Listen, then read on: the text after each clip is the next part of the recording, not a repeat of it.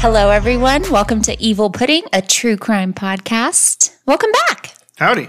How's everyone doing? I'm Patrick, by the way. Oh, and I'm Courtney. There you go. It's been 2 weeks. It's been a long 2 weeks. I forgot how to podcast. Well, in all fairness, our AC literally went out right after we recorded last time, which was 2 weeks ago, and we just got it back 2 days ago. And we live in I was going to say, and we live in Southeast Texas. And most people are like, air conditioning, it's February. Like, dude, it's been 80 every day this week.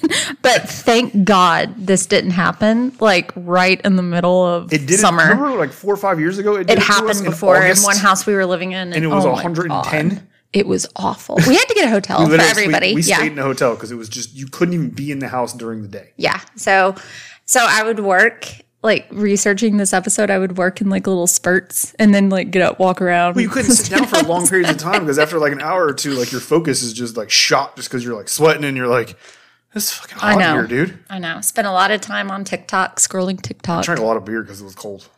Did you? I do that anyway. It's like a normal thing.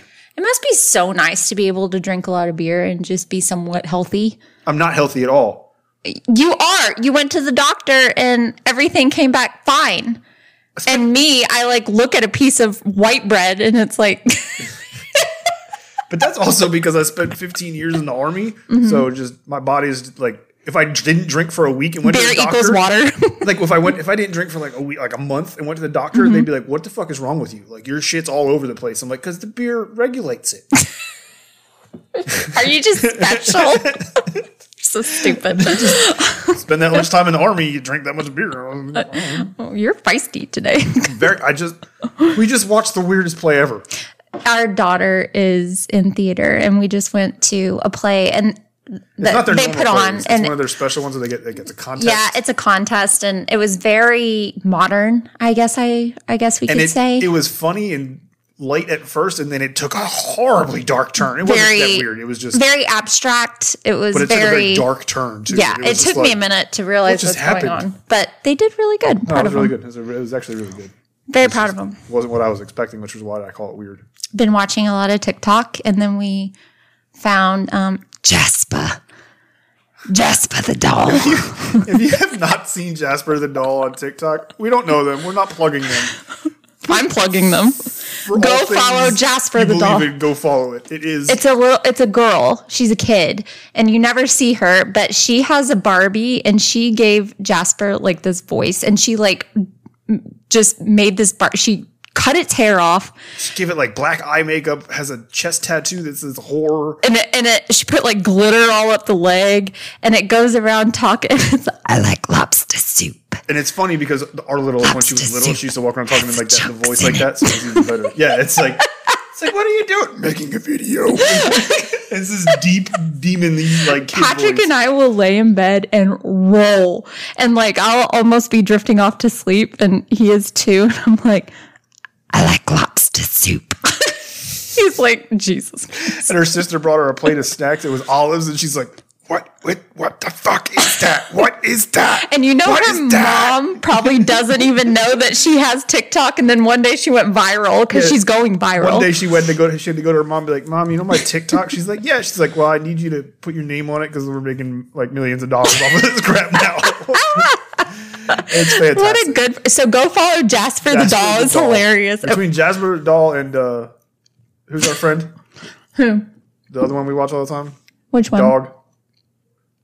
Oh, Chili the pug. Chili the pug who commits a crime of his choice every week. Friday. He gets a new job every Wednesday. Yeah, he gets to commit a crime of his choice every Friday, and to include piracy, hilarious, Grand Theft Auto. Yeah, we're a fan of Chili the pug.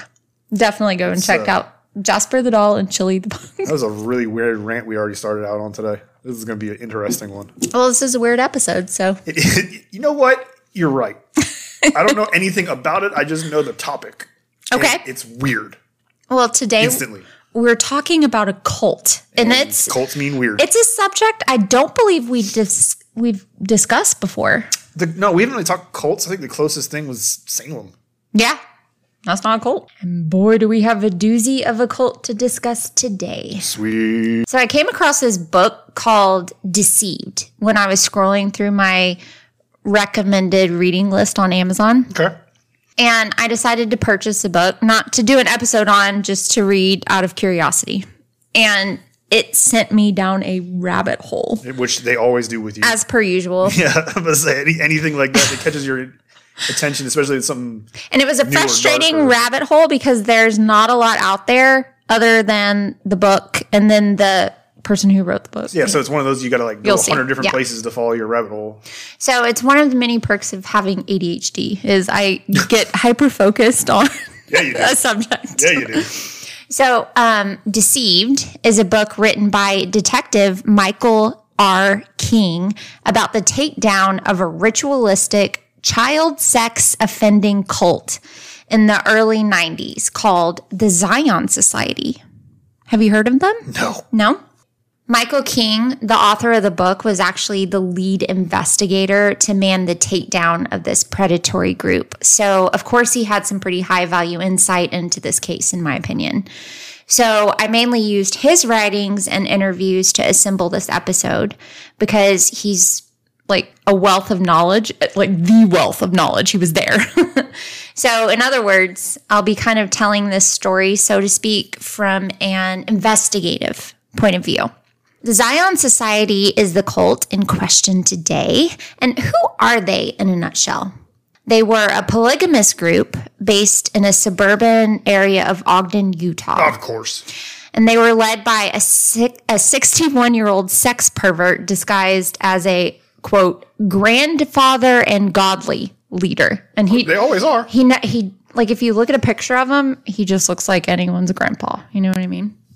This group of individuals were persuaded to participate in absolutely vile and sadistic crimes against women and, more frequently and shockingly, children. So, fair warning, we're going to be addressing many instances of child abuse, and it's going to get really difficult to listen to. Fantastic. The leader of this group was a disgusting man named Arvin Shreeve. It's like Marvin, but without the M. Arvin Shreeve. And Arvin would go on to lead a group of about 70 members. And after an investigation led by Detective Mike King, his dark crimes would be brought to light and he would go on to face justice, thankfully. Good. Unfortunately, the crimes that this monster committed may have never been revealed if it wasn't for a former cult member coming forward. Very brave Someone one. finally squealed and was like, this shit ain't right, man. Exactly. On July 10th, 1991, a young woman by the name of Erin Anderson would walk into Detective King's office with a very hard-to-believe firsthand account of a cult that was actively sexually assaulting young children in the group that she was a member of.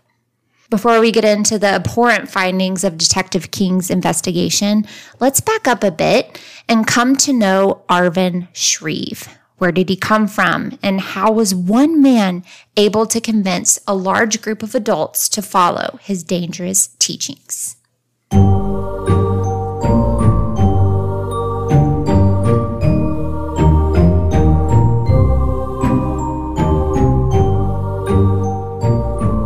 Arvin Shreeve was born in Ogden, Utah in the 1930s to a middle-class family who were devoted members of the LDS, or Church of Latter-day Saints, which many of us know as the Mormon Church. Yep.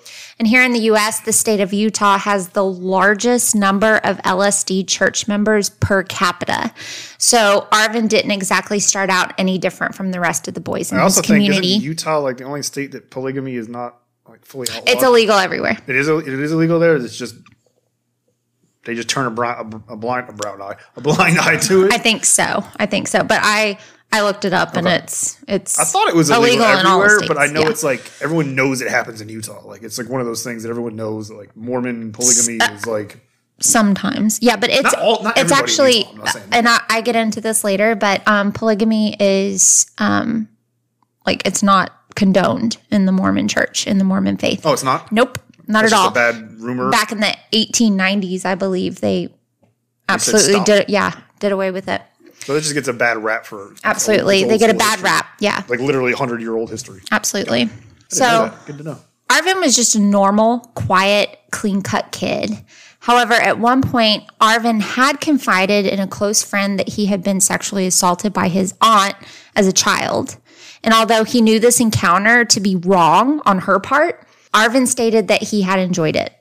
Yeah, and it's very often you see these people that go on to do these kind of things. They have just like murderers have these kind of crimes in there when they're kids. Committed to them. Yeah. Right. A lot of these people that come be these giant predators were sexually assaulted more often than not when they were children. Yeah, and it's hard to even say if this is true or not because, she wasn't around to defend herself when this came about. This is him. This is him just This is like anybody talking. who's come before saying, like, we don't know that this is exactly how it works, but this is what he said happened. As a high school student at Weber High School in Ogden, Arvin excelled, especially in his debate class. Go figure. He was said to have a, quote, naturally persuasive ability, which is really good for debate and like if you're a lawyer and stuff. Or if you want to start a sex cult. That too. He was even elected student body president due to his ability to garner respect from people. At school, he served on the Latter-day Saint Seminary Council and even went on to win the title of state debate champion before graduating high school. Okay. He went on to attend Weber College and lo and behold, excelled on his college debate team as well. What can I say? The guy probably would have made a great lawyer if he would have used his gift for good, right? He was what you would call a master debater. Yeah. So at the age of 19, I believe, young men and women who are members of the LDS church typically go on mission trips. Mm-hmm. Basically, a mission trip is spending 18 months to 3 years, depending on your gender. Wow. Mm-hmm. Away from home, proselytizing or attempting to convert people into the Mormon faith. So typically they go overseas. Yeah, they go to third world countries, they go to South America, they go to Africa, they go to the Middle East, or and they just basically are trying to. They go there doing good deeds, but at the same time, those deeds are in order to convert people, right? You know what I mean? Like they'll open a school or they'll provide medical care all at the same time while trying to. And if you're a girl, you can spend up to 18 months. If you're a boy, you can spend 1 to 3 years. Well, Arvin was no different. He went on a 3-year mission trip to Brazil and Uruguay in November of 1950. And in 1953, Arvin returned home to Ogden, and in September of that year, he married a woman named Alice and began working at the County and City Parks Department, where he would remain an employee until the day he retired. As we will see, Arvin is really majorly into landscaping. He was a landscaper. Outward perception is his thing. During Arvin's career, he would design many of Ogden's absolutely beautiful parks and landscape many of their government buildings. In fact, the running joke was, quote, Arvin could make dirt turn green. So he was obviously pretty good at his job. And if you look up Ogden online and like all the parks and stuff, they're known for just how gorgeous. I mean, he definitely had a skill. Oh, he did. He was very talented. Which you pair that with his debating skills, right? So he's very persuasive and he can make things look a certain way on the outside. He's very good at that. So it's you can see how this becomes cultish later on because like if he's already persuasive, which most cult leaders are, and he can make it look a certain way on the outside, like he can make it just not look like what it is, that's the perfect scenario. Absolutely. As you can imagine, Arvin remained active in the LDS church during this whole time. He was even a beloved Sunday school teacher for a time. That's crazy. He was so popular amongst the students that, per their request, Arvin began a church-sponsored religious study group that he held at his home. And I say that's crazy, not because kids liked it. It's just crazy because you know how the story ends. Yeah, and you're like, to be clear, it didn't specify. All the research I did, I couldn't find like what age group. I think it was adults. I really do. Either way, from like young adults to He's not doing his crimes obviously yet, but we know that he does them. So it's like that's crazy. Well, it's not crazy. He's just being a part of it. If you give people like, and you'll see here coming up, if you give people like Arvin an inch, they take them out. They take 10 miles. Yeah. They're con men. It was in these small groups held in his home that Arvin would introduce the idea of plural marriages, or polygamy as we know it, to his students, a topic that he had been obsessed with and studying for quite some time. Now, Polygamy, like we were talking about earlier, Pat, polygamy is not legal in Utah, and contrary to misconception, the Mormon faith has denounced the practice of plural marriage since 1890. So a lot of his students were a bit taken aback by Arvin's outlandish views on marriage. He's bringing back the old school traditions that have been dead for, at this point, 70 years. Well, some of his students went to the local bishop or the leader of their church, in other words. They were like, hey. And they told him, hey, Arvin is talking about how godly it is to take on multiple wives, and it's making some of us super uncomfy. And of course, the bishop was like, he was pissed. He was like, no. No, we outlawed that shit. We outlawed that years ago. So the bishop called Arvin in for a meeting and asked Arvin, like, explain yourself. I want to give you the benefit of the doubt. You know, what's going on here? You're a good church member. You teach Sunday school. You do all these things. Like, what is this story? Right. And instead of denying, which you think he would do, he went on to boldly explain that he had gotten this revelation from God himself about the practice of polygamy and had been instructed to reinstitute it himself. Not in its original form, but in his special form. He's going to do it differently this time, and it's going to work. Dude just sounds like Koresh to me right now. Yeah, very much. In other words, Arvin had a new way of practicing polygamy that would be way better than the old way. Like, way better. They did it wrong before. How do you do it wrong? Like, what different tactic do you take? The bishop told Arvin, like, no way, bro. You either stop spewing this nonsense or you're going to end up being disciplined by the church. And nobody wants that because it's bad. And this is in like the 50s and 60s, right? So this is the 50s, yeah. So they still did like corporal punishment in churches and schools and stuff like that? Well, they just would do what they did today, and you'll see what happens. Okay. I'm just trying to give context because back in like they don't do corporal punishment. Well, Catholic schools in the 40s and 50s and stuff did corporal punishment. They don't do that. No, they're not going to beat you. They'll just it's the 50s. They'll banish you. Excommunicate you, you know, but they're not going to beat you. Not the Mormons. I don't know. know. Do they beat you in the 50s? As an adult? Who knows? In the Catholic church, you were Catholic. They beat you? No, it was in the 90s. They didn't beat anybody. Oh, okay. I was like, they beat you? I've seen a lot of movies and TV shows. Where okay, nobody beat anyone. Well, I mean, Arvin did, but not the Mormon church. The bishop told Arvin, no way, bro. You either stop spewing this nonsense or you're going to end up being disciplined by the church. Well, Arvin agreed and he promised to stop. But as I'm sure you could have guessed, I was going to say bullshit. He kept on spewing his ideas on plural marriage to his home study group, or really anyone who would listen for that matter. Arvin also seemed to keep busy in his spare time. Oh. Soliciting sex workers. In fact, he did this so often that he seemed to have a regular, so to speak, air quotes. His regular go-to was a woman that we're just going to call Melanie, and she was kind enough later to come forward and, talk. Yeah. So Melanie would later testify that, quote, he was not profane, he never swore, he had a soft, gentle voice and appeared to always have a happy smirk on his face. But he had some very alarming kinks. Go figure. At one point, Arvin asked Melanie to make arrangements for him to have sex with young girls. Yeah. On one occasion, Melanie, unfortunately, and I wish she wouldn't have, but she did.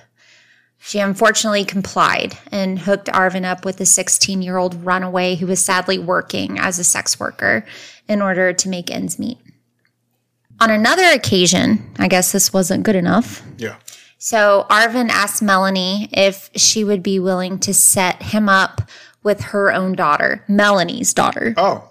And it was here that Melanie drew the line, and she was like, yeah, no. Go kick some rocks, yeah, seriously. dude. Seriously. No. One of Arvin's many secret rendezvous with Melanie resulted in his arrest in Salt Lake City. And the pair were caught in the act, so to speak, so he got arrested. Yeah. He can't keep this from his wife. No. What are you in jail for? Solicitation to sex? Of course, Arvin's wife, Alice, is her name. She found out. Remember, he's married. It's hard to remember that. He's married and he's a at this point, kind of a prominent member in the church. So, But did Alice leave him? no. Of course not. Arvin used his manipulation skills to convince Alice that God had instructed him to experiment with the sex workers. And although he really didn't want to, he had to obey God. And who's going to argue with God? Not Alice. So she was like, okay, that's fine then. These stories always get me so angry because I'm like, and this person is just like, okay. Alice is like, cool, God told you to go hook up with sex workers? That's fine. God told you to. I mean, I know it's not that cut and dry. And I know that she was probably in an abusive marriage, you know? And this was probably conversations had over weeks. Yeah. If not months. And but he convinced her that this was God speaking to him. So I want to be sensitive to that, but also it's like, come on, Alice. Yeah, I mean, obviously it's not like he walked in and was like, hey, God made me do it. She's like, okay. Well, as much as I love you, and I love you, like I would do some crazy stuff for you. But if you came to me and was like... That's why I always look at this, I sit in my own head and I'm like, if I had done these things and went to explain to Courtney that, hey, I did this because God told me I needed to do it, yeah. It's not going to end well. No, it's not going to end well. So, we'll be on a podcast one day. Well, I mean, yeah, we would be for another reason. You'll be covering our case from jail. So while Arvin's busy being a pervert, he somehow still manages to find time to hold his weekly home religious studies. And he is still spewing his multiple wives ideology to his students. Oh, he's going to find time because he's grooming them all. Exactly. Well, word got back to the local bishop and... That Arvin was up to his old ways. Not that he get picked up a sex worker. So, that came up as well. I'm like, the church leaders decided to hold what's called a disciplinary council. Ooh. And in the early 1960s, with Arvin present, the council reviewed Arvin's actions before giving Arvin a chance to state his case. They let Arvin speak. Like, I guess it's like a court. It's like almost. A court hearing. Yeah. It's like a... Exactly. Yeah. Well, it pissed Arvin off that his beliefs were being questioned at all, like in the first place. Because he really does believe that he's being told by God about some of this stuff, doesn't he? Yeah, well, and I don't think so. Or he just I think he's such a narcissist that he thinks that he could play people. I think he knows full well that he's not being spoken to by God. He just wants what he wants. Right, and it's hard to and he's using it. Because he's using it, like you said, it's hard to determine which one it is. And we've covered people on here that hardcore believe God He doesn't. Like he's not crazy. having them make hamsters choose. No, he's no Joseph Callinger. I'm just saying, we've gone some dark, crazy people before, so you never know. Well, so Arvin got a chance to kind of state his case. And he defiantly stated that he didn't believe in Jesus to like the literal bishops. That's a great He said, I don't believe in Jesus, nor do I believe in the church.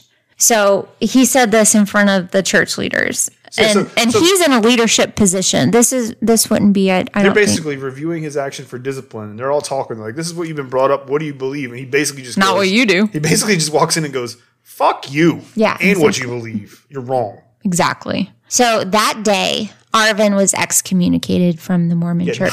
No shit. If his actions weren't bad enough, he just walks in and is like, I don't believe in any of this shit. They're like, okay then. So when you're excommunicated from the Mormon church, you're kicked out. You can't go anymore. You're banished, right? You're shunned. You're shunned. No one in the church is supposed to interact with you. You're not allowed to come into any functions. I don't know. I didn't look that far into it. That's usually what it entails. Yeah. If you're excommunicated, you're not allowed to do anything that's associated with the church. Mm-hmm. You're really not supposed to associate with people, or they're not supposed to associate with you. Well, this made Arvin mad. Not so much because he... What did you expect, dude? But not so much that he wanted so badly to be a part of this church. No, because he's being told he's wrong. He's being told, no, right? Yeah. So after stewing about this for a while, Arvin decided, well, I'm just going to start my own religion. Like, screw all y'all. I'm just going to start my own religion. Not the first one. And that's exactly what he did. Over the next several years, Arvin literally conjured up a whole new religion and slowly but surely began to indoctrinate the people around him. And I always wonder, how do these people just blindly follow this guy? It doesn't happen overnight. This was, and we'll see. I'm getting ahead of myself. But it's a good question to ask. I know you're going to get to it, but it happens so often that it's really hard to understand how people just fall for it. Like, seriously, it's the same thing as David Koresh, where he was telling all these married couples that like he needs to bang their wife and get them pregnant because he's going to bring forth the child of God. It's just like it's exactly Anton like that. LaVey and his, the Church of Satan. Like, they come up with these huge religions and then they're just making these things up and people are like, yeah, totally, I believe that. Anton LaVey wasn't so much a cult, right? Though he wasn't, but he basically started the was. Satanic Church. It wasn't so much of a cult. But it's the point that these guys have come up with these whole versions of a religion of their own, and everyone's like, "Dude, that makes sense." Yeah, I'm not saying that LaVey and the Church of Satan were a cult or were doing these things or comparable, but at the same time they are, because these guys are so charismatic. They're saying these crazy ass fucking ideas as religions, and people are like, "Dude, I like where you're going. I like where your fucking head's at. You definitely need to sleep with my wife." Like, what the fuck? I know. I guess you could kind of say that all religion to some man-made religion is somewhat of a cult to some degree, right? This is very excessive, right? Of course, yeah. But at the same time, if someone comes to me and is like, "Hey, I got this. Here's my religion," and start talking to me, and then they're like, "Hey, I speak to God, and I have to have sex with Courtney so that we can have a child for God." I'm gonna be like, "We're out. Yeah, I'm out of this church because that's not normal. That's weird. You know what I mean? Like, church or not, that's fucking weird." Yeah, and lots of luck having a child with me. Well, not even that. The fact that you're being told those days by a higher power that you need to sleep with other people's wives. Like, no, you don't. Okay, this is how it happened with Arvin. Okay. This is how he got people to follow him. It was not blindly to start. It never is. It started with close family members. Then those family members who kind of warmed up to his beliefs. And it didn't start off extreme. Like he's not saying he needs to bang anyone right off the bat, right? No. But he's still preaching the idea of plural marriages. This started off with very close family members. Then those close family members would bring friends along to listen to Arvin's teachings. And that's how it always works. And Arvin started to recruit neighbors, and then those neighbors' friends and family. Yeah, you're not going to bring in strangers doing these things. Like, none of these guys did this. Right. They brought in people they knew that kind of trusted them. There was already levels of trust and connection, and they just exploit it, basically. They exploit the relationship they already have to get them on board. So the brainwashing happened over quite some time. Remember this, quote, very loose quote, church started in the 60s, and he wasn't apprehended until the 90s. So this wasn't an overnight thing. This was 10 years probably. We're talking he had 70 devoted members, right? Over 30 years. And a lot of those devoted members were children of the adults that he brought in. So, yeah. And his children, by the way. Many of the members who freely joined Arvin had been members of other polygamous groups in the past. And so they were the ones that, we're like, okay, what he's teaching is not out there. It's not that bad. I've been there before. They just didn't do it right over there. Maybe he will. Then there were those who just went in and joined him blindly. There were those. Arvin had promised that if you were to follow him, you'd receive more knowledge of God's will than was available to others. So that was definitely, appealing to some. He wasn't really out there at this time. He was very baseline. The only thing kind of different about him was the polygamy and that God speaks to him. Yeah, and that's usually the case, right? Most of these cults don't start out to where they end. Right. They start out veering off from another religion, and it just slowly, gradually escalates into this. Well, here's the escalation. What seemed like an innocent church of self-improvement gradually turned into something far more perverse and controlling. Arvin began to require some rather shocking commitments from his members. He soon convinced his members to sell their homes, and some had homes in not just Ogden, but in different states like California and Montana. So no matter where you had property, you were to sell it and give all of the proceeds from that sale to Arvin. Not the church, just straight to Arvin. Well, it was to the church. Oh, okay. Yeah, but he is the basically, church. Yeah. He's God. He's the church. He's That he's in a position that he wants to be right now. Right. And with that money, Arvin would purchase a commune of sorts. And as we know, every cult that has a commune has a name, right? So Arvin started referring to this group, his group, as the Zion Society. Zion as a play on Mount Zion from the Bible. Now, when we hear the term commune, our minds may think back to an isolated building out in the middle of nowhere, maybe even off the grid, away from prying eyes of nosy neighbors or law enforcement. Enforcement? No, I was about to say, I'm glad you said that, because I was about to say, or like law enforcement and the federal government, because a lot of those communes are to isolate from the federal government and law enforcement. But not this one. Arvin would establish the Zion Society commune in plain sight. This is insane to me. This was one of the most shocking aspects of this. Right in the middle of a nice, newly established subdivision in the suburbs called Northwood in northern Ogden. Arvin would purchase many houses in this subdivision to house the cult. Like right amidst like neighbors that are just like you and I, raising families. It was a nice school district. It was suburbia. Yeah, and you can almost kind of see, as long as they're doing stuff indoors, like going to each other's houses and meeting and stuff like that. And they were hiding in plain sight, so to speak. It's not going to look that suspicious. Later on, we get into the investigation, and we're going to go more into the geography and like the layout of the commune. Okay. Because I had questions about that. So it's mind-blowing how intricate and advanced these people were. And it makes you want to look at your neighbors a bit more objectively or subjectively, one of the two. You get what I mean? Like it makes you take a harder look at them. And be like, yeah, it's like, oh, you're friends with our other neighbor. Are y'all in a cult? Like I feel that way now. It's crazy. Oh yeah, everybody's sitting right there at their computer or us at the computers, but everybody's listening to it in their car or wherever they're listening, and they're sitting there thinking of like 2 or 3 neighbors. Yeah, Beth and so are friends down the street, and it's like 3 neighbors in our area that right now that are popping in my head like. Maybe the bulletproof skateboard guy, or oh my god, that's right, the crazy child he's house. He's probably the leader, or the crazy child house. Oh yeah, she's weird. She like doorbell. Yo, this is a really random rant, but we got this kid down the street. She ding dong ditches us. Ding dong ditches all day long. She's outside. Their front yard looks like a bomb went off. She's screaming all the time. Always barefoot. Like not in a bad way, screaming, just playing. Like, and it's just like, what is happening in this house? Yeah. Now I'm gonna go. We should ask them. I'm gonna go full recon mode. Yeah, let's do it. Okay, so anyways, Arvin and his followers have several nice houses in a section of this neighborhood. Well, over time, their neighbors are normal people. They started to become awfully suspicious of them. Like eyebrows started to raise, if you will. Okay. For one thing, I'm just going to say Arvin's homes. Each of Arvin's homes had beautiful, over-the-top landscaping in the front yard. We're talking waterfalls, manicured shrubbery, the whole 9 yards, like stone paths. Oh, like the tiered shrubs with the path down the middle. Remember, that's what Arvin used to do for a living, Edward landscaping for the city. So, yes, that's what I was thinking too, Edward Scissorhands.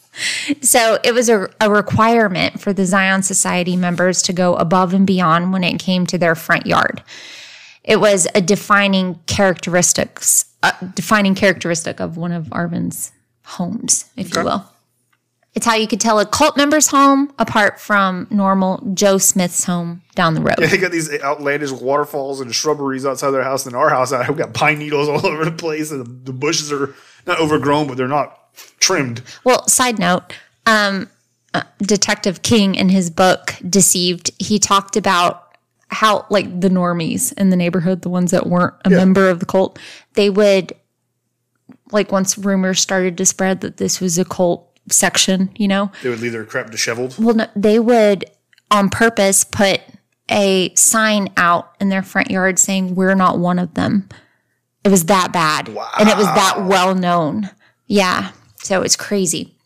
I thought they were just going to be like, no, it was like we're not one of them. You know what I mean? Just let their yards get overgrown. Yeah. Like well, probably they just kept their basic ass front yard, you know? Well, I wouldn't even mow my lawn until I got to like 2 feet high and be like, see, I'm clearly not one of these people.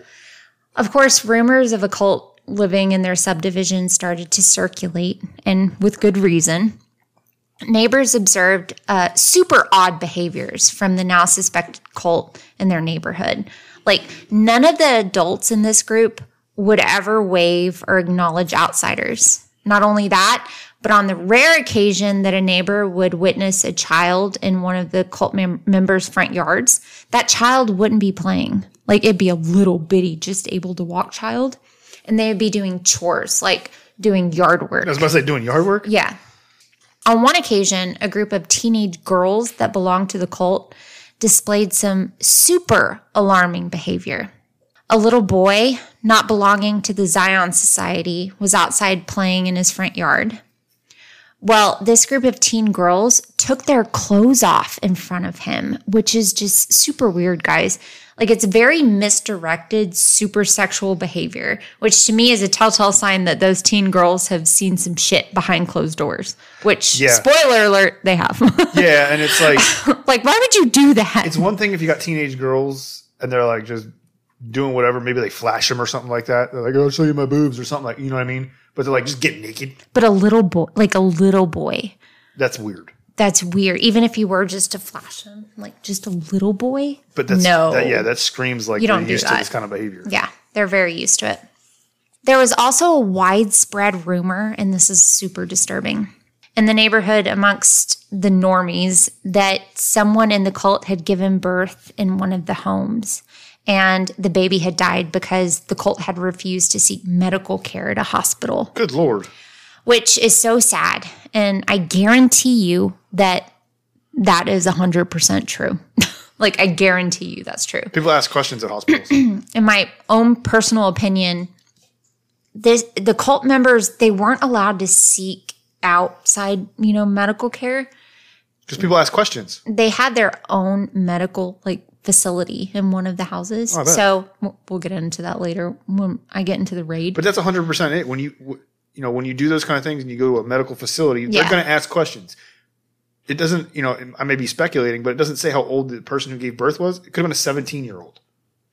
And then they're going to ask questions like, you're 17, who's the dad? And then now you're trying to figure out which one of these old dudes is trying to cover, you know what I mean? Like, it's, people ask questions when you go to those places. So I can see why they're like, hell no, we're not going. Absolutely. It's just unfortunate that a little baby dies because they're such sick fucks. I know. It's awful. Neighbors would also witness truckloads of supplies being delivered very late at night, then to the houses. But then those supplies would be distributed amongst all the other houses in their little group. That's weird. And it's super weird. Again, it's another red flag. And if it happens once, it's odd. But if it happens routinely over the years, it's like something's up. Even once, it's really odd if you got a U-Haul pull up at night and they unload a shit ton of whatever. And then all of a sudden, people from all over the neighborhood that you already know are in this weird group are just showing up and collecting their box. It's like, what the fuck? Well, by now, everyone was pretty sure this was a cult. So sure, in fact, that local Ogden newspaper wrote an expose on them. Huh? One reporter even confronted Arvin, who was suspected to be the leader, for an interview. But Arvin played dumb. He denied the group even existed, and he stated that he definitely didn't believe in the wild practice of polygamy. So wild. So crazy. So out there. Outlawed like 100 years ago. Stop it, sir. Yeah. And he was like, we just are friendly, and don't you want to live next to your friends? That was basically his whole... We're just really close. Yeah, exactly. So these people truly are hiding in plain sight. Everyone knows what they are, but there's no outward proof, right? Yeah, no one's seeing them run around in goat masks. They're not doing anything you know what I mean? They're not illegal. Doing anything weird. Even if they were, they're not doing anything illegal, right? So far. That anyone can see. Outwardly, yeah. That anyone can see. Yeah. That's what I meant. Now, the group wasn't entirely antisocial, at least not when it came to trying to recruit other women in the neighborhood. Oh, yeah, they got to bring the women in. So let's talk about the lingerie parties. Was he Hugh Hefner? Sort of. Women in the Zion Society cult would invite other women in the neighborhood to lingerie parties in an effort to recruit them into the cult. Yeah. So I just want to clarify this because this is mind-blowing. Mm-hmm. the whole area knows that this is a fucking weird ass cult. Mm-hmm. Like, we know this shit. We just can't prove it. Mm-hmm. And then they're like, hey, we know you think we're a weird ass cult, but we're going to prove we're not. So come to a lingerie party. That's illegal. I know, but that's even weirder that you'd be invited to a lingerie party by people you think are in a cult. Yeah. It's fucking weird. It is weird. People are like, cool, that sounds like fun. And in typical manipulatory fashion, there would never be any interaction whatsoever with men in the neighborhood because they were trying to isolate the women from their husbands, from their families. Trying to recruit them so that they can pull them away. Exactly. Because with women come children. Oh, I was going to say sex, but... children. And then with children come sex, according to this cult, unfortunately. Ugh. I know. Horrible people. But that's not the only way this cult recruited new members. Arvin himself would go cruising down I-15 looking for stranded motorists in need of assistance. I was going to say runaways or homeless. Then as payment, he would invite them back to the commune and feed them his shtick. Like, okay, I'll help you with your flat tire if you come back with me and listen to what I have to tell you. This is my cult proposition? Exactly. Yeah. And that's predatory behavior, I'd say. Well, I figured as you started to go down that path, I thought he was going to go to like homeless shelters. Oh, there's definitely some of that too. Okay. I mean, I'm not going to get into it. Give you a place to stay. Yeah, just come join our group. Definitely did. You know what I mean? Like that's the easiest way to get people.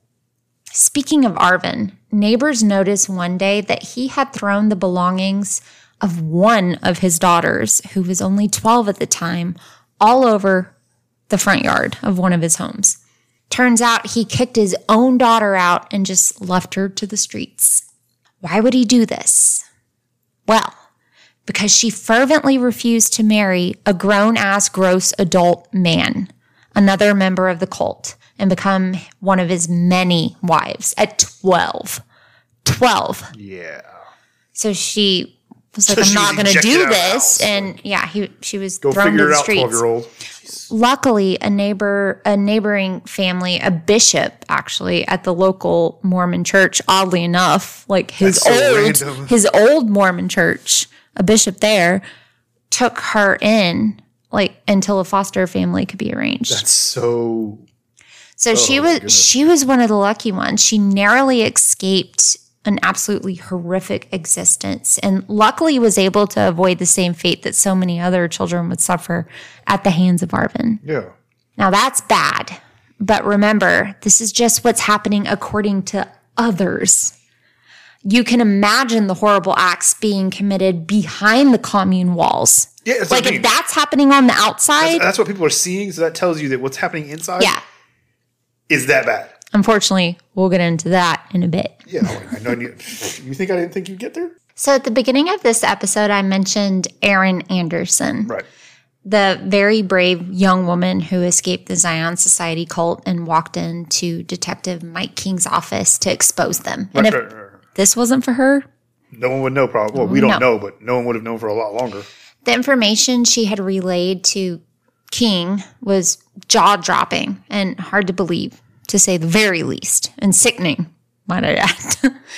Of course, Erin was interviewed several times because she was just a wealth of insider information. She'd been there. She lived with these people. She's the only information they had. Right, exactly. And factual accounts of it. You know what I mean? Like it's eyewitness accounts. So in an effort to keep some order to the story, I'm going to kind of go interview by interview with her because she's about to hit us with a lot in Jim Carrey's voice. A lot. I like a lot of information that's very difficult for a normal human being to process. And I'm sure that Mike King can attest to that. Yeah, no, 100%. This is difficult. So one of the very helpful things Erin did during the first interview was draw Mike King a map of the area where the cult was located within that suburban community. And identify like all the houses that were specifically that one. Okay. Right. And after that interview, Mike actually, like a good cop, he drove out there and kind of just said, okay, she said this was this. And he was like, okay, this holds up, you know? And he's a detective, so he's probably not driving around in a marked police car. He's probably just driving it was a pickup truck with a ladder in the back. Yeah, that kind of thing. Unsuspecting car. He's just driving around looking. Right. So Mike would go out and drive that route that she had given him, and he was able to locate all of the homes easily due to the very elaborate front lawns, as we had mentioned earlier, that she noted. You could probably put it together and be like, okay, these are all ridiculous front lawns. If she's dead, she's not lying about any. And that's given her story validity, too. Well, I'm about to give you a brief rundown of the, quote, commune. Mm-hmm. And I have pictures that I will share on our Patreon and online so that you can kind of see all of these houses for yourself and kind of the route and which house is which. Okay. So just look out for that. Okay, so the first home that you would happen upon when entering the neighborhood was referred to as the security headquarters. Oh, of course. Yeah. Security up front. Got it. And it was here that a security expert resided with his wives, plural. Now, this security expert wasn't some flimsy, little, tough minion chihuahua guy. He was a paramilitary trained weapons expert and martial artist. So he meant business. And Arvin wasn't messing around when paramilitary trained. Paramilitary. Fake ass. What do they used to call them? I don't know. What did they? Ex-cop, military cop. No, it's militia. Oh, okay. Paramilitary militia, same thing. I mean, he read some books, I guess. Yeah, I mean, I'm not saying those militia people didn't have, or the paramilitary people didn't have somebody that had been properly trained, but they're not like, it's not like you was trained by the Navy SEALs to do it. Oh, yeah. No, I gotcha. Kitty corner to that house was a home that served as a medical facility, like we were talking about earlier, hospital. Okay. Where all of the members' medical needs were tended to, as well as security backup. So if something happened to once you entered the, home, the neighborhood, and if something happened to the security headquarters, then you had the medical facility who also doubled as a secondary backup. That's proper planning. You get a backup. Yeah. You get a backup spot. Absolutely. Then the next home you would come to would be Carla's home. Okay. You're going to hate that name by the end of this episode, just forewarning you. Carla was Arvin's right-hand man, so to speak. And some may argue that she was even more evil than Arvin. Oh. Some meaning me. Okay. She was... bad. Oh, okay. She was something else. Well, she lived in this home along with many young women. And this house was known as, quote, the central dormitory for young adult women. And it housed Arvin's spiritual wives. Okay. And there were many. They were otherwise known by the group as, quote, the Sister Council. So Arvin lived there some of the time as well with his many spiritual wives, sharing a room with Carla, of course, because she's the main bitch. Okay. Yeah. This home also served as a sewing facility. See, the cult members made money and met potential recruits by selling handmade lingerie to strippers in the area. Got it. Okay. There's their lingerie party. Got it. Directly across the street from that house was called the Home of Inspiration. Selling it to strippers gives the men a reason to go to the strip clubs to check on the stuff they sold, make sure the merchant, you know what I mean? Yeah, they have to see the merch is performing well. They have to go see it and see how their girls are liking it. Stupid. Jesus, gross. Okay, so across from that home was the Home of Inspiration. Super cool name, right? I don't want to ever go to a place called the Home of Inspiration. It kind of scares me more than anything. Well, Aaron had told Detective King that this home had originally been a storage unit for weapons, but it now served to entertain prospective recruits. Like it was solely like for entertainment purposes. That's where they had their little gatherings and their little barbecues and parties. Okay. And this home did have bars on the windows, but what Mike King couldn't see just by driving by was that the shrubbery, the elaborate shrubbery, like hid it, but the windows were barred. So that tells me, like, if they wanted to keep a prospective recruit and not let him go, they would just kidnap him. Yeah. Kidnap him. Yeah. Next door to that house was what Aaron identified as the children's dormitory. According to the book Deceived by Mike King, she said, quote, "The young girls who were chosen to be Arvin's sister wives lived in the children's dorm to be isolated from their parents. The girls were supervised by several older women who served as headmistresses and were only allowed to see their parents a few times during the year."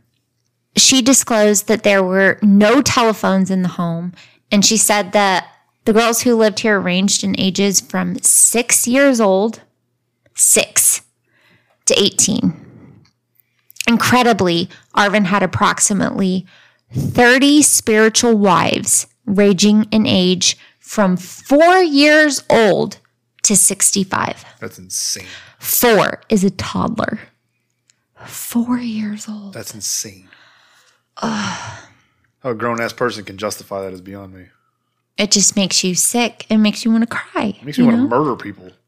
Makes me want to cry and then murder people. Yeah. I'll feel better after I murder his ass. Like. Then Arvin had purchased 2 homes, one facing the north with northeast views, and one facing the south with southeast views. That's very hard to say. And their sole purpose was to serve as a lookout to monitor any cars entering the neighborhood. Strategic. Apparently. Yeah. Pick 2 houses just to watch the only entrances. So after Aaron's initial interview with Mike went and drove around the commune, and it was clear Aaron was very accurate in her description. It was also clear that many children living behind the walls of this cult were in grave danger. Like they were being abused on the daily, you know? You don't even have to know that it's happening to assume it's happening the way it's set up. So Detective King got the okay to begin his investigation, and he brought Aaron in again to divulge more details. This time in the presence of his partner, Detective Dave Lucas, with the Violent Crimes Division of the Ogden Police Department. And folks, this is where Aaron tells us how she witnessed firsthand some of the absolutely atrocious acts of abuse against children that I have ever heard of. But first, how did a young and seemingly level-headed young woman like Aaron get involved with this group? Right. Like, that's what I was wondering this whole time. Because she seems to have her shit together, right? Aaron does.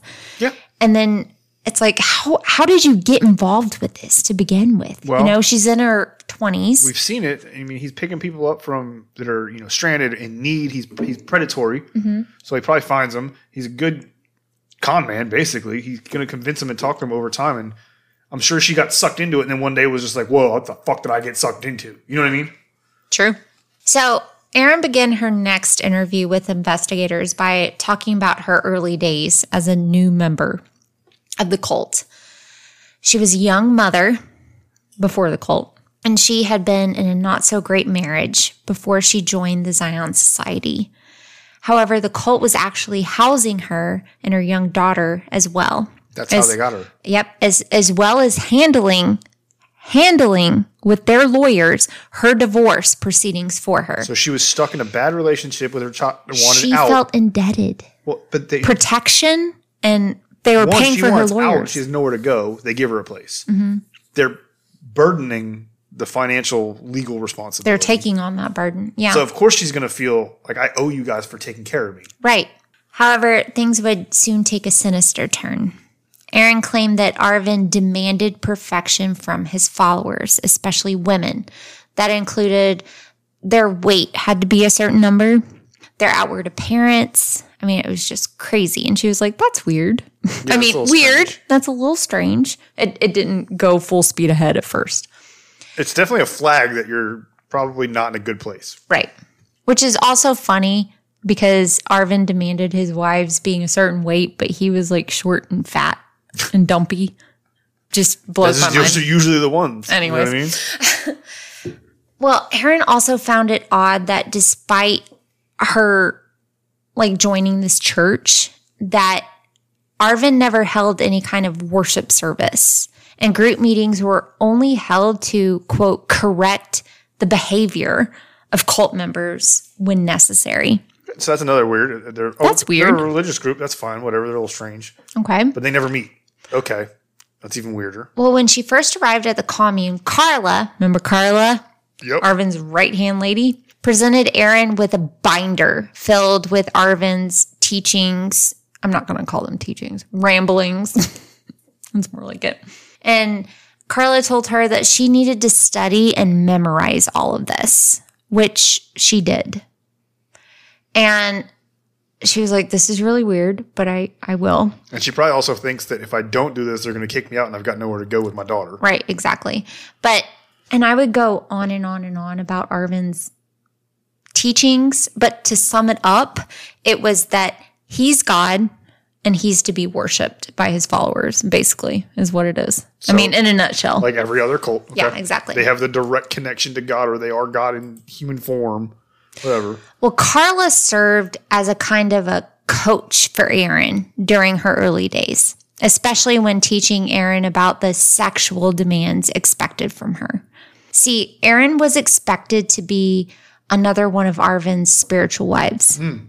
Therefore, she would be required to not only have sex with Arvin, but also to, quote, be able to relate to her sister wives in a sexual way, end quote. Okay. And this is how Aaron was to get into heaven. No other way other than to have sex with Arvin as well as have sex with the other women and children. Okay. Yeah. Well, Aaron had some issue with this. Yeah, rightly so. In fact, when Carla brought Arvin into Aaron's bedroom and Aaron turned down their not just Arvin's, but also Carla's sexual advances, she was scolded and iced out by the rest of the women. They weren't to speak to her, you know? Exactly. I imagine that Aaron must have felt absolutely trapped and like she couldn't go back to her soon-to-be ex-husband, right? But she also didn't want to partake in this group sexual way of life, obviously. Yeah. However, she would soon witness just how much worse things would get. Okay. And they would get bad. According to the book Deceived, one night, major trigger warning here, by the way. Noted. One night, Carla included Aaron in a repulsive sex game that involved the children. And this is a quote, by the way. I'm taking this directly from the book Deceived. The women and the little girls gathered in the basement of the children's dormitory, and Carla gleefully instructed everyone to sit in a circle. She then explained that they would play a game that used cards, a game called Rape in the Dark. Oh. One of the cards was labeled rape. The rules of the game were that whoever got the game's rape card was required to engage in sexual play with the other girls. When the game began, Erin was so repulsed that she ran to her room shaking with emotion, end quote. So this cult is intentionally sexually indoctrinating children from a very early age. Yeah, they're grooming them when they're little. They are playing these games, like air quote games. Yeah, I was going to say, you're air quoting as you call it. So that these young girls are desensitized to sex, so they're far easier to take advantage of. Not just sex. They're being desensitized to sex against their will, forcible sex. Rape. I mean, you're calling the game rape, and you're having, it's a game, right? You're trying to desensitize that, like, not only is sex fine, but, like, if someone wants it, they can take it. Forcible sex, rape, right. All that stuff's fun. It's a game. It's all fine. It's a game. Wow. Just fucking wow. Right? And the fact that fucking people go along with his fucking idea of this is that many people. Crazier. That many people. Yeah, I know. Over time, and with seemingly no other options, Erin began to feel pressured to not only endure Arvin's sexual assaults against her, but unfortunately partake in all of the other sexual exploits that group participated in. According to Erin, she was one of approximately 18 of Arvin's spiritual wives at that time. 9 were over the age of 20. 5 were between the ages of 12 and 19.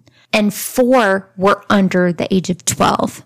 One of them being 4. That's insane.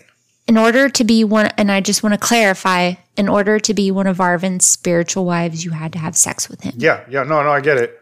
Okay. Like, I just don't really want to think about it. We're dealing with some I mean, heartbreaking shit right here. It makes me, like I said earlier, it makes me want to kill his ass. And of course, Carla, Arvin's counterpart, was one of them. She was right. She was the one instigating all of this. I was about to say, the reason why, like, you say you would argue that she was the worst one, and I was about to say it is a lot of people look at that person as the worst because they're the actual fucking groomer, right? The other person's just a pervert. Wait till I tell you that she's a mother of young children. I'm just saying, he's a pervert and a pedophile. She's the actual fucking groomer. She's the one that trains these kids for this shit to be okay. Oh, she's awful. She is definitely fucking way worse. Well, she's worse than him. So, as promised, let me tell you a little bit about evil Carla, because the jury is out as to who is worse, Arvin or It's Carla. not out. They've convened. They have fucking unanimously fucking given her the death sentence. Like, she is worse, in my opinion. Oh, I can't wait. But like I just said, like, he's a pervert and a manipulator. Mm-hmm. Not only is she complicit in that, but she's to me, the groomer's always the worst one. They're the most evil one. Just wait until you hear what else she does. They sadistically take the time and effort. She's awful. But I'm saying they sadistically take the time and effort to take the long road to train that this shit's okay. Like, that is way fucking worse. What I hate about her is she takes the evil man, right, Arvin, and she like feeds him. She one-ups him. And then she feeds him some more and then one-ups him again. But and then she also gross. Shows that everyone that that's okay and teaches that that's okay. Like she's 100% little worse. Babies that it's okay. Little 4-year-old. Literal fucking 4-year-old. Okay, so let's talk about Carla. Sure. Why not? We're going to talk about her burning alive? What? Hanging from a bridge? Chamber from hell did she burn from? Right? That's the only way I want to talk about her. So Carla was born in the 1950s in northern Utah, and she seemed to have a fairly normal childhood despite being raised by a rather controlling, hyper-religious father. So her dad was super hyper-religious. And there it is. Controlling and super religious. Just wait. I'm just saying, and there's always a correlation. Growing up, she constantly sought her father's approval. Yep, 100%. So she did so by focusing on going to church. And soon she became obsessed with the idea of becoming more, quote, spiritual, holy, right? In high school, Carla started dating a boy that her parents did not approve of, named Jeff. So instead of like breaking it off with Jeff, Carla eloped with him on her 18th birthday. A year later, they had their first child when she was 19. She's literally like the perfect fucking storm for this dude. Eventually, Carla and Jeff and their child moved to Ogden, where Carla was introduced to her very friendly and super spiritual and intriguing neighbor, Arvin Shreeve. And in turn, Arvin introduced Carla to his very weird group of friends. That's what I'm saying. She is literally the perfect counterpart to him. It's a perfect storm with those two. Carla was buying into the cult way of life, and for a time tried to get Jeff into joining her by having listen to this. She was even in on like recruiting some of the young girls in the group to seduce him and saying, Jeff, these can be your sister wives. Like, and he's probably like, she's fucking 14. Yeah, and that's what he was. He was very normal. He was a very nice man. He was like, that's gross. She's a child. It's one thing if your wife is trying to bring like a similar aged other person into your relationship for fun or whatever. I'm just saying, versus showing up with like, you could have all these as wives and they're fucking 14. That's a fucking like, I'm out this bitch. Well, one day, Jeff decided to take a road trip to visit some friends. Yeah, I bet. And when he returned, Carla had taken their kids and moved in with the other members of the Zion Society. Like, took his kids and left. I thought he was going to take a road trip and never come back. No, I mean, he was a family guy. He was a good guy. He did have kids. He's a key player in this, so Jeff's a good guy. Now, do you remember Arvin was legally married before he went off the deep end? I've been wondering where Alice has been this whole time. To a woman named Alice. And Alice was very much a member of her husband's group. And she was the lead bitch in all of this group. But when Carla joined... Carla don't want that. Carla slowly started climbing the ranks. She pushed her ass out, yeah. Carla pushed Alice out. 100% guaranteed that. It was like, Carla, take a seat. I mean, Alice, take a seat. I'm going to fucking kill you. Exactly. Yep. So Carla became... HBIC. Well, it was a senior sister is what they call her. Yeah. And she did so by showing Arvin just how far she was willing to go for him. Mm-hmm. She even co-authored the cult's manual, which detailed what was expected of each of Arvin's wives sexually. And it was Carla who instigated training the children in sexual perversions early on. So Carla can... Rot in hell, yeah. Rot in hell. Her perversions even stretched outside the walls of the commune. In order to make extra money, Carla would sex traffic several young children to a man who lived in Logan. I don't know the name of this man, but yeah, she actually trafficked children to him. She saw it as, she obviously doesn't look at these kids as kids. She looks at them as something like more of a means or a tool, whatever it is, like to get on Arvin's good side, or for this case, it's just to make money with. So this man would pay Carla for, quote, and this is a direct quote, I did not say this, sex weekends with various children. And Carla would then drive these poor children to the man's home to stay with him for the weekend, which is awful. Wow. And you're thinking, okay, she dumped these kids there. She gets worse, guys. She gets worse. She didn't stop it there. Depending on what the man wanted, Carla would often participate in the sex acts along with them, or just leave them. It was whatever the man wanted. Like if the man wanted Carla to stay and join in, she would. Good God. Pure evil. I mean, evil incarnate. One good thing about this whole ordeal, though, with Carla is that investigators were able to contact her ex-husband, Jeff Peterson, so that there was another witness to this interview. No, that's fantastic, because to your point, they had the one girl, they had Aaron, but you're banking an entire arrest, takedown of around Aaron's on one word person of mouth. who they can spin as... And it gets better. Who they can spin as, just a scorned one that couldn't rise in his eyes. You know what I mean? Like, it gets even better. So Mike King had the judge sign a subpoena that would make it possible for Jeff Peterson to speak freely with him regarding the well-being of his children, because Carla and Jeff had children in that cult. Their children, his kids are still there. Carla's a mom doing this shit, guys. And he's 100% going to be like, fuck you, I'm in. Exactly. So Jeff Peterson would turn out to be a wealth of information.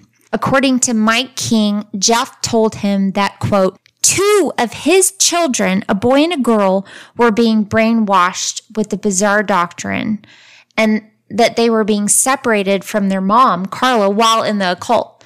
Not that Carla's a wonderful person to be around, she's over at the one house. She's not allowed. She's over with the wives. Yeah, and the kids are all the kids are separated from their parents. Yeah. Well, his son was 5 years old at the time of Jeff being interviewed, was born after his wife Carla had left him and joined the cult. So she was pregnant. So he'd never even seen the kid. He had never even seen the kid. Yeah. And then his daughter was a teenager at that time. But then Jeff went on to tell Detective King about the findings from the private investigator that he had hired. Well, he's probably like, this shit ain't right. I haven't seen my kid. I can't talk to my kids. I can't talk to anybody. I need to. Somebody fucking figure this out. Please help me. So he hired a private investigator to go and look up on his kids, right? Right. And, this is. And in the book Deceived, it's a whole episode what that private investigator went through. The private investigator even got his wife involved, like to pose and like infiltrate the group. And it was so fascinating, but I'm going to sum it up real quick for the story's sake. Long story short, the PI encountered child sexual exploitation firsthand, to say the least. And Jeff presented investigators with photo and video evidence that he was given by the PI. Of it all. Oh, Lord. That's the dagger right there. And this was enough for Mike King Yeah. to take action now and hopefully take down this cult. So you had hearsay, you had stories being told. Mm-hmm. Now you have pictures and videos that back up the hearsay and the stories that have been what they could verify have been 100% spot on at this point. Yeah. Like, oh yeah, dude. Trafficking. The nail in the coffin right there. Trafficking, everything on That video. Is the nail in the coffin right there. Yeah. It's insane. The judge signed a no-knock search warrant, which you know why, right? Well, yeah. And for those that don't know what a no-knock search warrant is, if you're listening to us, you probably know. I'll be honest with you. But the difference between a search warrant and a no-knock means they don't have to announce who they are. They can literally kick your fucking door in. Mm-hmm. They can walk in. But why would they issue a no-knock warning in this case? Safety of the children. Sorry.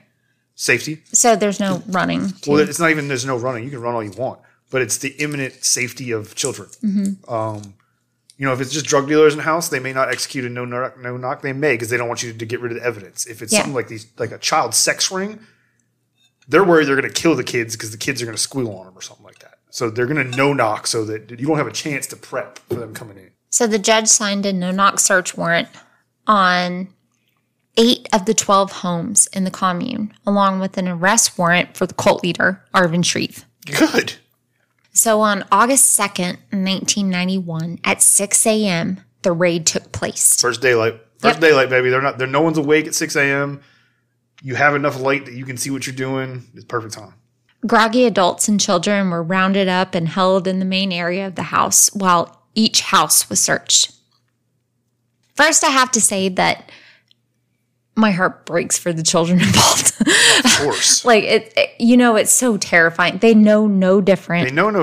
This is what they were taught to be okay. Yeah. Every other kid's experiencing it, so even the older kids are like, this is what happens. This is normal. And Detective Mike King is a wonderful man. You can watch his stuff online, which we're going to link down below. Yeah, I kind of want to watch this stuff. Mike King stated, quote, "Each child was asked their name, and they were prepared to be taken into custody. This process was terribly difficult for everyone involved, but was especially traumatic for children. They didn't want to leave their familiar circumstances, regardless of what had happened to them." To them, that's their family. That's what they know. These kids are all family to each other because they live together. And even this is the part that breaks my heart. He said, separating them from their abusers was difficult, and the effects would prove to be long-lasting. Because they don't know that it's abuse. They have no idea. They think that's normal. These kids, y'all have to remember, they were born into this. They think this shit is normal. They think the people that they love are looking out for them. They don't know this is wrong. Yeah. So it's literally like, to them, it's like you walking into some random person's house and ripping their kid out and taking it. They don't know any different. And I wasn't going to include this. This was one part of the book that kept me up at night. Oh, you weren't going to include it, but here we go. But I have to just to send it home. Because Detective King, if nothing else, well, we all know he's a hero in this, but he's such a good guy. He's just a great person. He said one officer noticed horrible blisters all over one of like the very small children's legs. It was on her thigh. And when another female officer asked her mom what those marks were, the adult very casually said, "Oh, that's herp." And the officer was like, "What? What's herp?" Yeah. And the adult said, "Herpes. Herpes." We all have it. It's a mark of the society. What the actual fuck? Mm-hmm. I knew that was going to come up at some point when you're talking about a sex cult. I mean, if that doesn't tell you what these officers went through, I talk about what the officers went through, but just how horrible all this was. I don't know. I haven't been in that world. Babies. I haven't been in law enforcement in obviously like 10, 15 years. Mm-hmm. 10 years. But I don't know nowadays how I could handle that situation. Well, no, because we have babies. I'm surprised I'm not the cop that's like slamming him against the wall, putting a gun to his head. I was lucky enough. It's because we have babies. I was lucky enough that most of what I did was drugs and literally no knocks. SWAT team shit. I didn't know the stories other than this was a bad dude. You know what I mean? Yeah, no, I know. I dealt with a few murders. I dealt with a few quite a few rapes. I know, it's awful. And I was even back then, it would take me a lot to not flip out on the fucking dudes I was interviewing. Yeah, but now especially when you catch them in the story. But now having raised young girls. Oh, but the kids, that's what I'm saying. The kids take it to a level that I've been to crime scenes. I've been to people dying. I've been to suicides where there was kids in the house or kids present. And it was heartbreaking at that. And we're not even talking about trauma done directly to a child. I know. I don't know that I couldn't sit there armed. Mm-hmm. And not just put a fucking gun in their face. You know what I mean? Like someone who did that to a child, not even a child, a baby. Yeah, I'm not saying I would, but the urge is so, even now, I just want to be like, no, I know. You motherfucker. Like, what the fuck is wrong with you? And for the mom to be there and be like, it's just herpes, move on.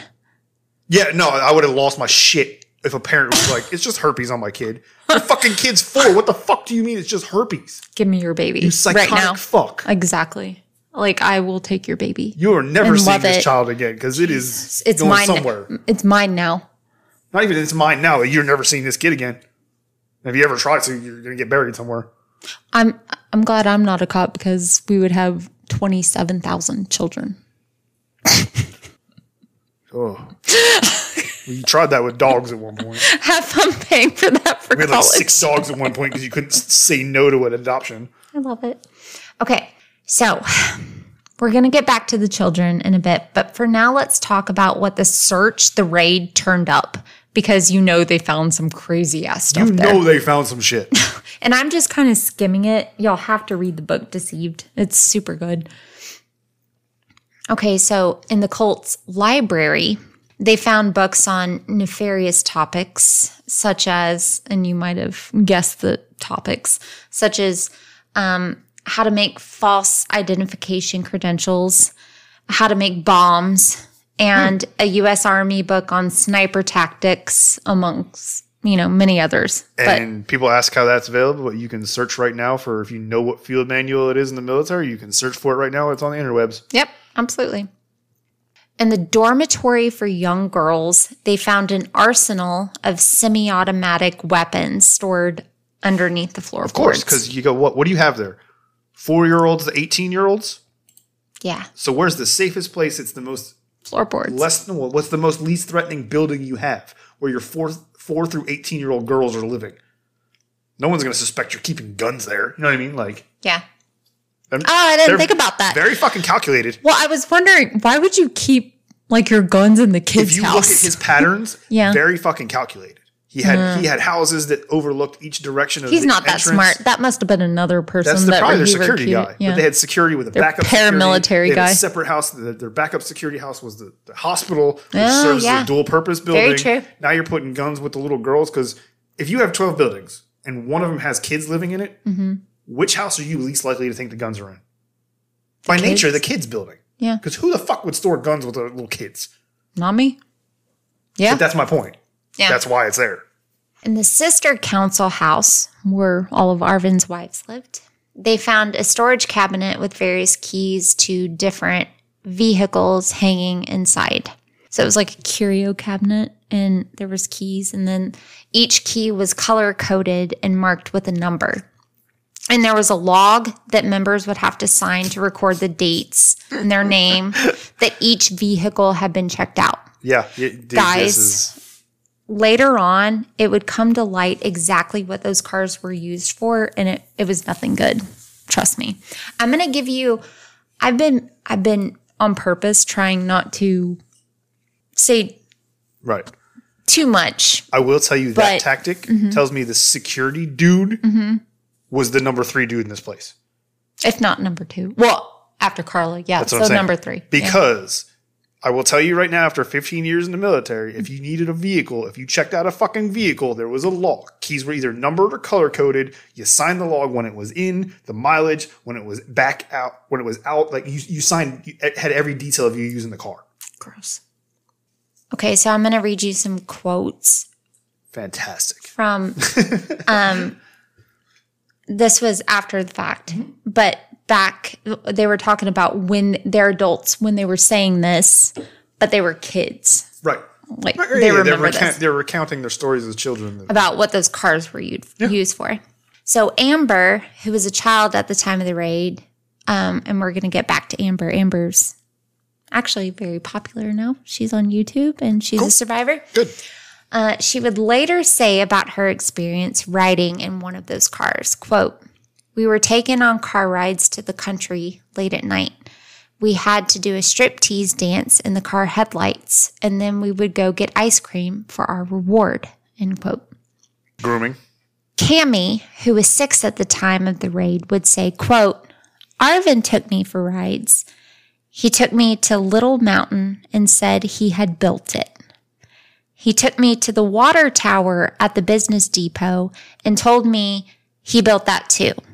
To a 6-year-old girl with no steady father figure, he was mighty, and I believed him."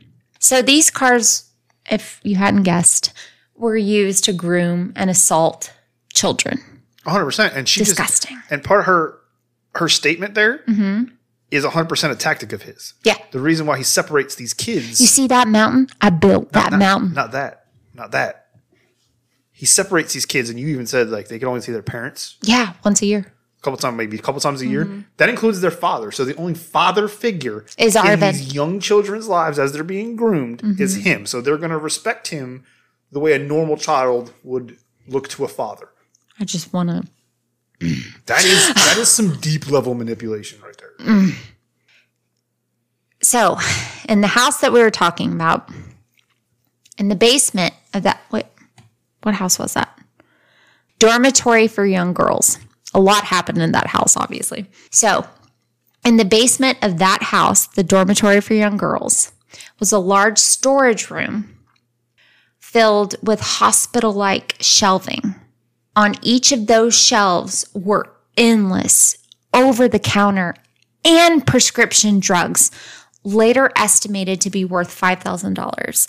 One of the young girls would say that as soon as they turned into a teenager, they would train them to go to the gynecologist and get a certain amount of birth control, but under supervision. Or someone would go to the ER under the guise of another disease to get pain meds. Right.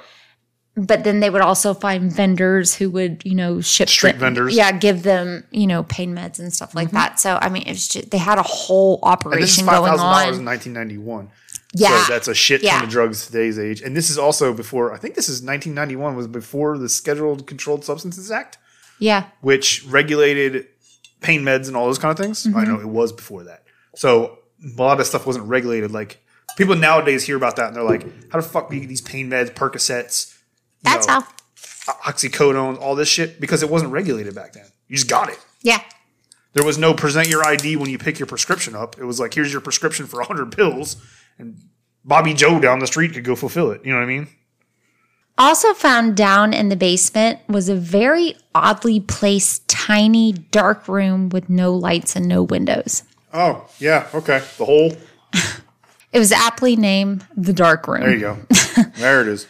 Andrea, who we quoted earlier, would later explain to us what it was used for. The punishment room. No, actually. Oh. It's really weird.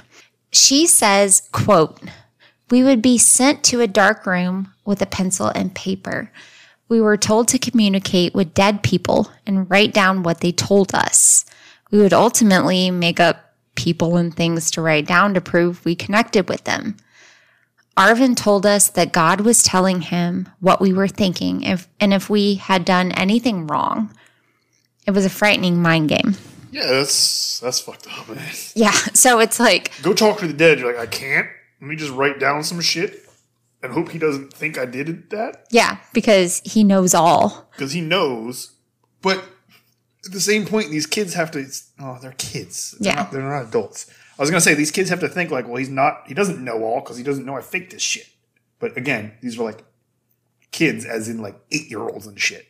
Not like 25-year-olds that can rationalize that. Yeah, they're just babies.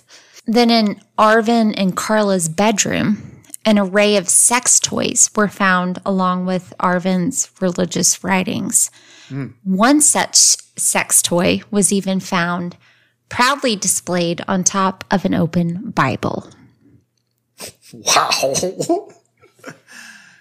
Yeah. This was a room in which Carla taught, quote, what was called the sexual way of life to children. And this was the room where far too many horrific assaults had happened over the years. It was also the home where the awful game, Rape in the Dark, was played. And I hope it was burned to the ground. I really do. Can you imagine purchasing that home? Not knowing that? Oh, my Lord. Also recovered were numerous photographs and videos of adults committing unspeakable crimes, as you can imagine. I'm sure they documented it all because they're all perverts. So all in all, the raid turned up more evidence that could be hoped for. Yeah. However, Arvin and Carla were nowhere to be found. If you hadn't noticed, we didn't mention that they were ever captured. I did notice that. Luckily, Arvin and Carla, though, were picked up in Cedar City 3 days after the raid. They turned themselves in. Yeah, but somehow somebody caught them up and said, hey, they're coming to get you. There's a raid happening. If they raid you at 6 a.m., there's no happening chance of they must have escaped. That's what I'm saying. When it was happening? Or maybe they escaped during it happening because if he strategically placed things the way he did, he probably was at the back of they'd be like the last house or something like that they get to. And then they probably stopped and turned themselves in because they probably froze all their money and all their assets. This is sad. Children were separated from their families, their moms. Not that they were allowed to see their moms, but they were still separated. They were separated from their families and taken to the CJC, or the Children's Justice Center, where they would undergo questioning, which you can imagine was beyond difficult. It's an awful job. While this was happening, foster homes were being arranged for each child. Fuck whoever the parents are, they're not getting them back.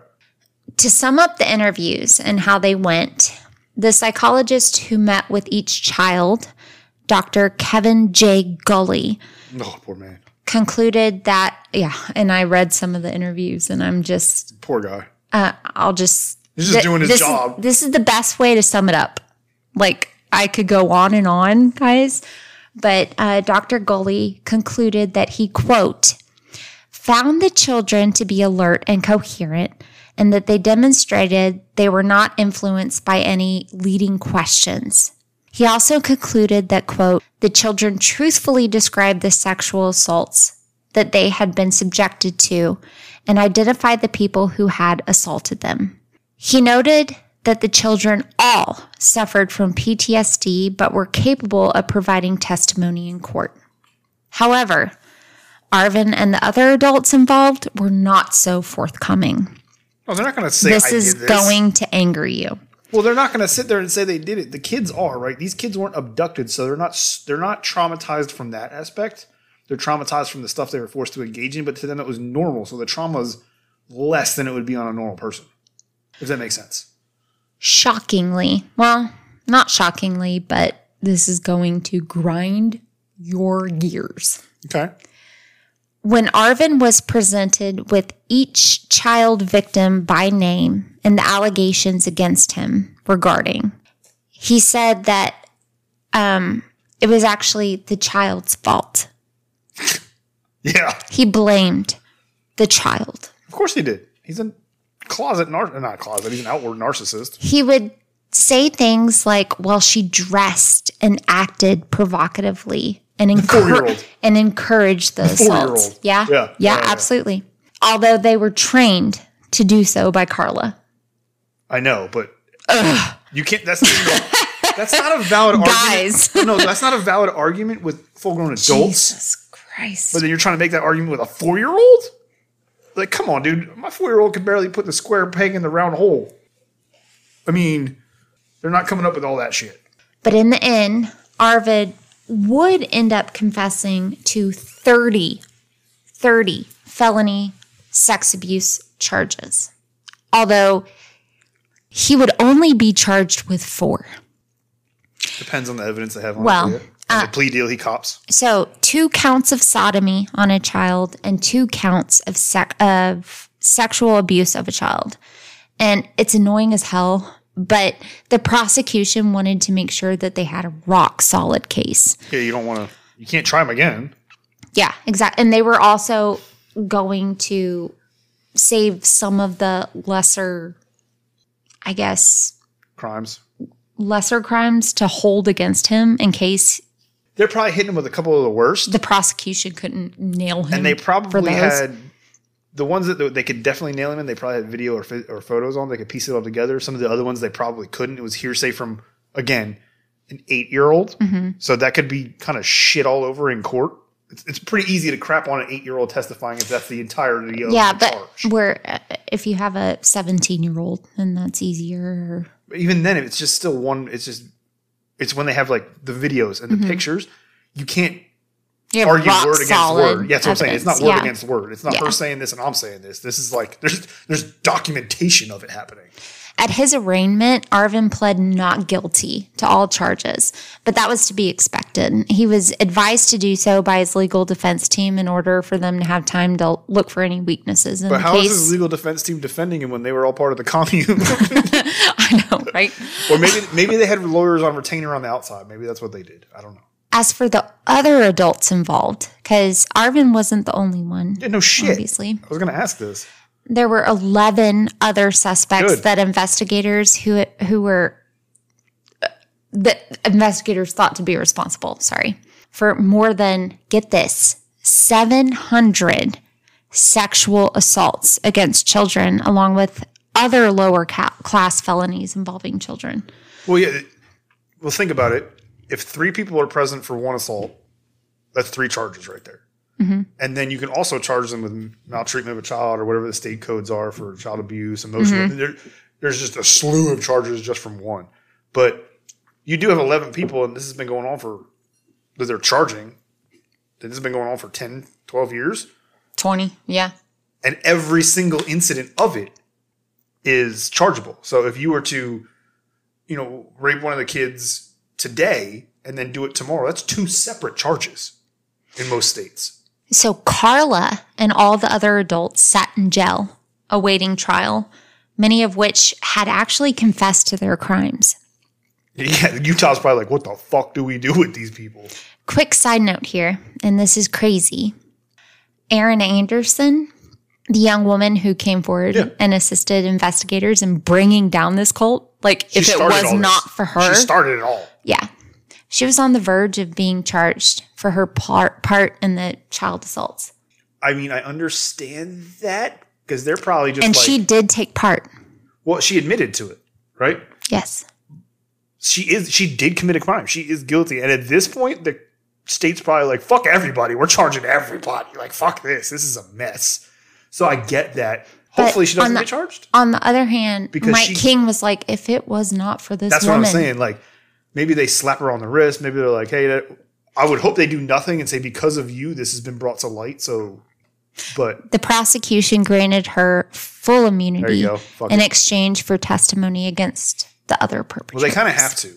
And I was hoping that's what happened because without her, there is no initial warrant. Mm-hmm. Right?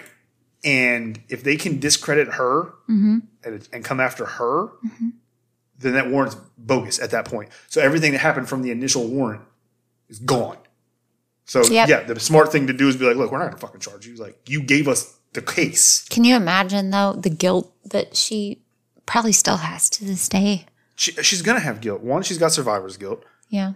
2, she's guilty that she partook in that stuff because she was brainwashed enough or felt indebted enough that she had to. She's stuck. She's stuck, right, for her and her kid. Jesus. So she's going to have guilt, but not she shouldn't. Excusing it. I'm not, but you know what? She shouldn't because she brought an end to this fucking shit. So guys, over the next 2 years, these child victims, these babies, would have to testify at the 12 defendants' trials and relive their horrific experiences over and over again. That part, I don't fucking agree with that part.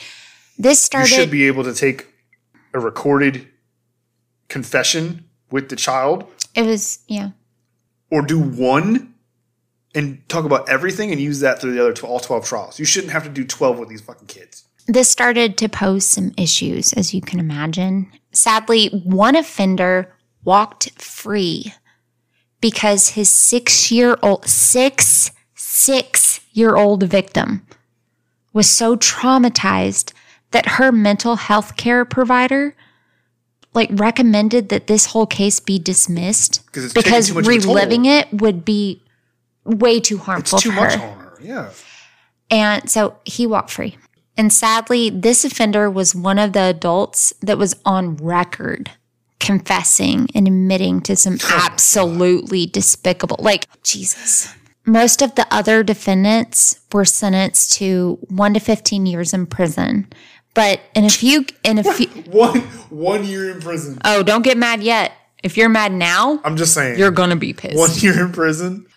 But in a few cases, their prison sentences were suspended if the defendant would agree to a 90-day work release program, payment of restitution, and if they agreed to cease all future contact with any of the other cult members.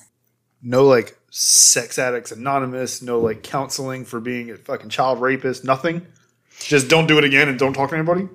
Cool. Surprisingly, Alice, Arvin's legal wife, wasn't sentenced at all, despite her obvious involvement. She was just a free woman. Now, I know we all want to know what became of Carla. No, I really probably don't, actually. That sea witch was convicted of the sexual exploitation of children, aggravated sexual abuse of a child, as well as sodomy. Each charge held a minimum mandatory 5 years to life. 5 years to life. Yeah, minimum in 5. Prison. Minimum 5. Yeah. Oh, she's fucked. Last I heard, Carla is a free woman. Oh. Living in a rural area near other former Zion Society cult she's members. Free. Still alive in Utah. Well, fuck you, Carla, if you're listening. Fuck you.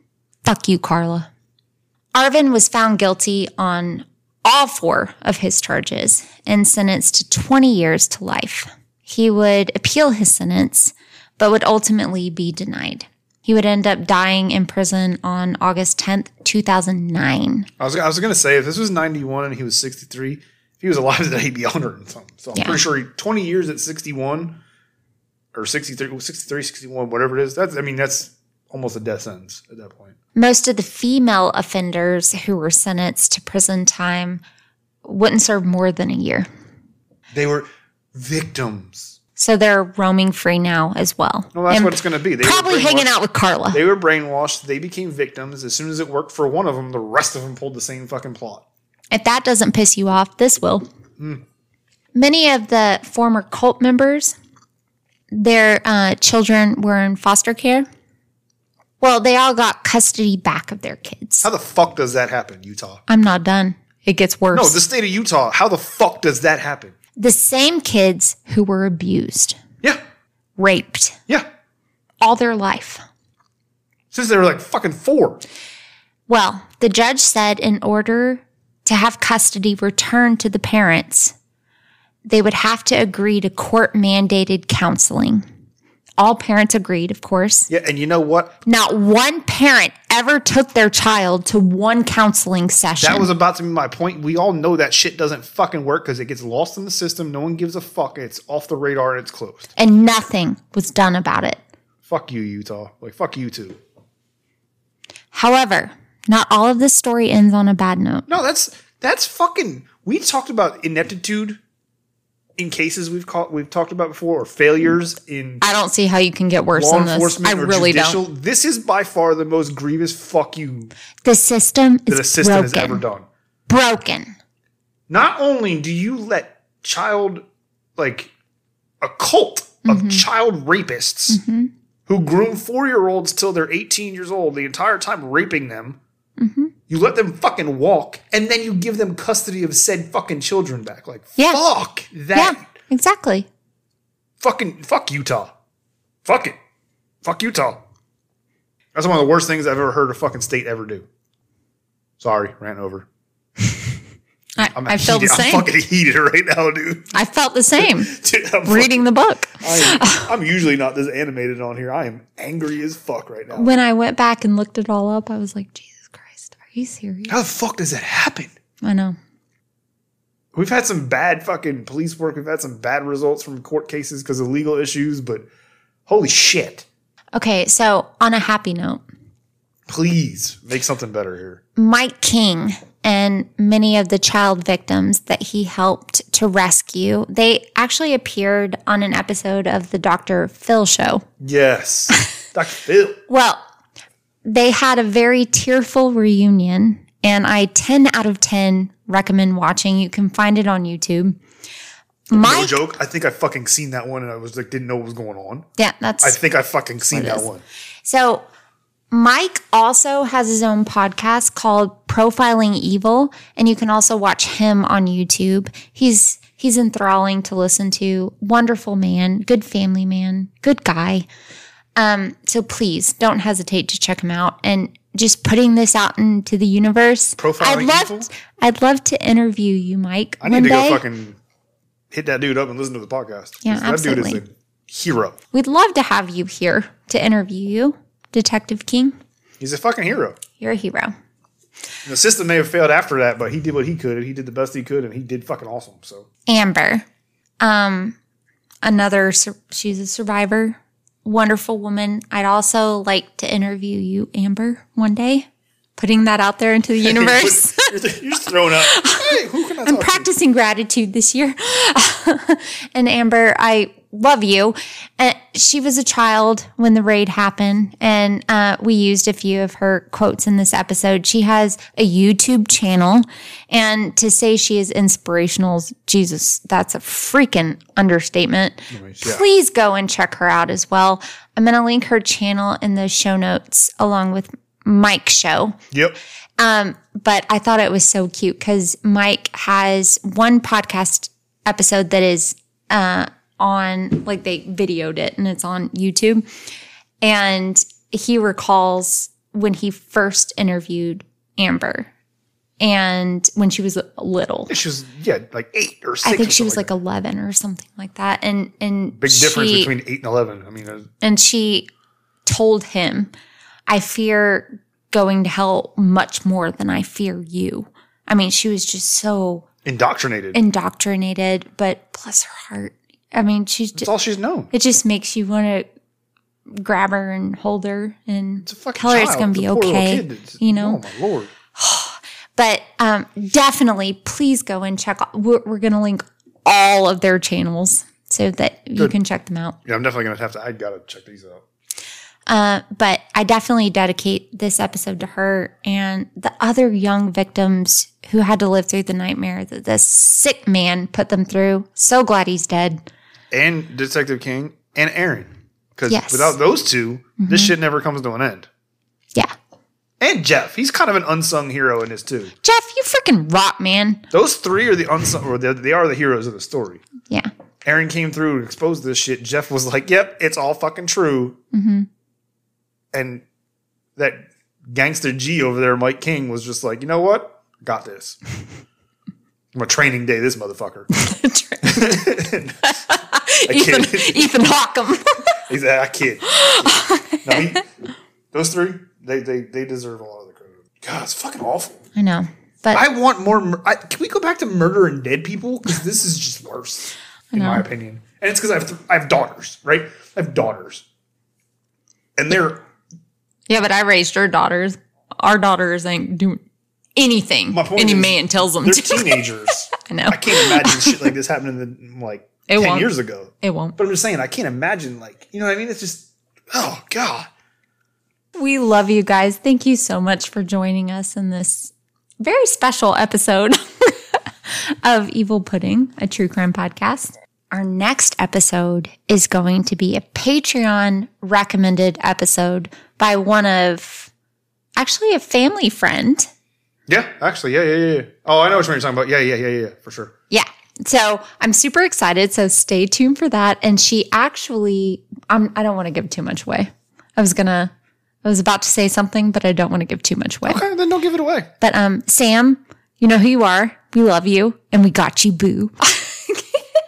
I'm excited for that one, too. That's gonna be a good one. I can't wait. That's going to be a good one. All right. So we will see you next time. Thank you so much for joining us. Be good to each other and do not join a cult in the meantime. Please don't. Bye.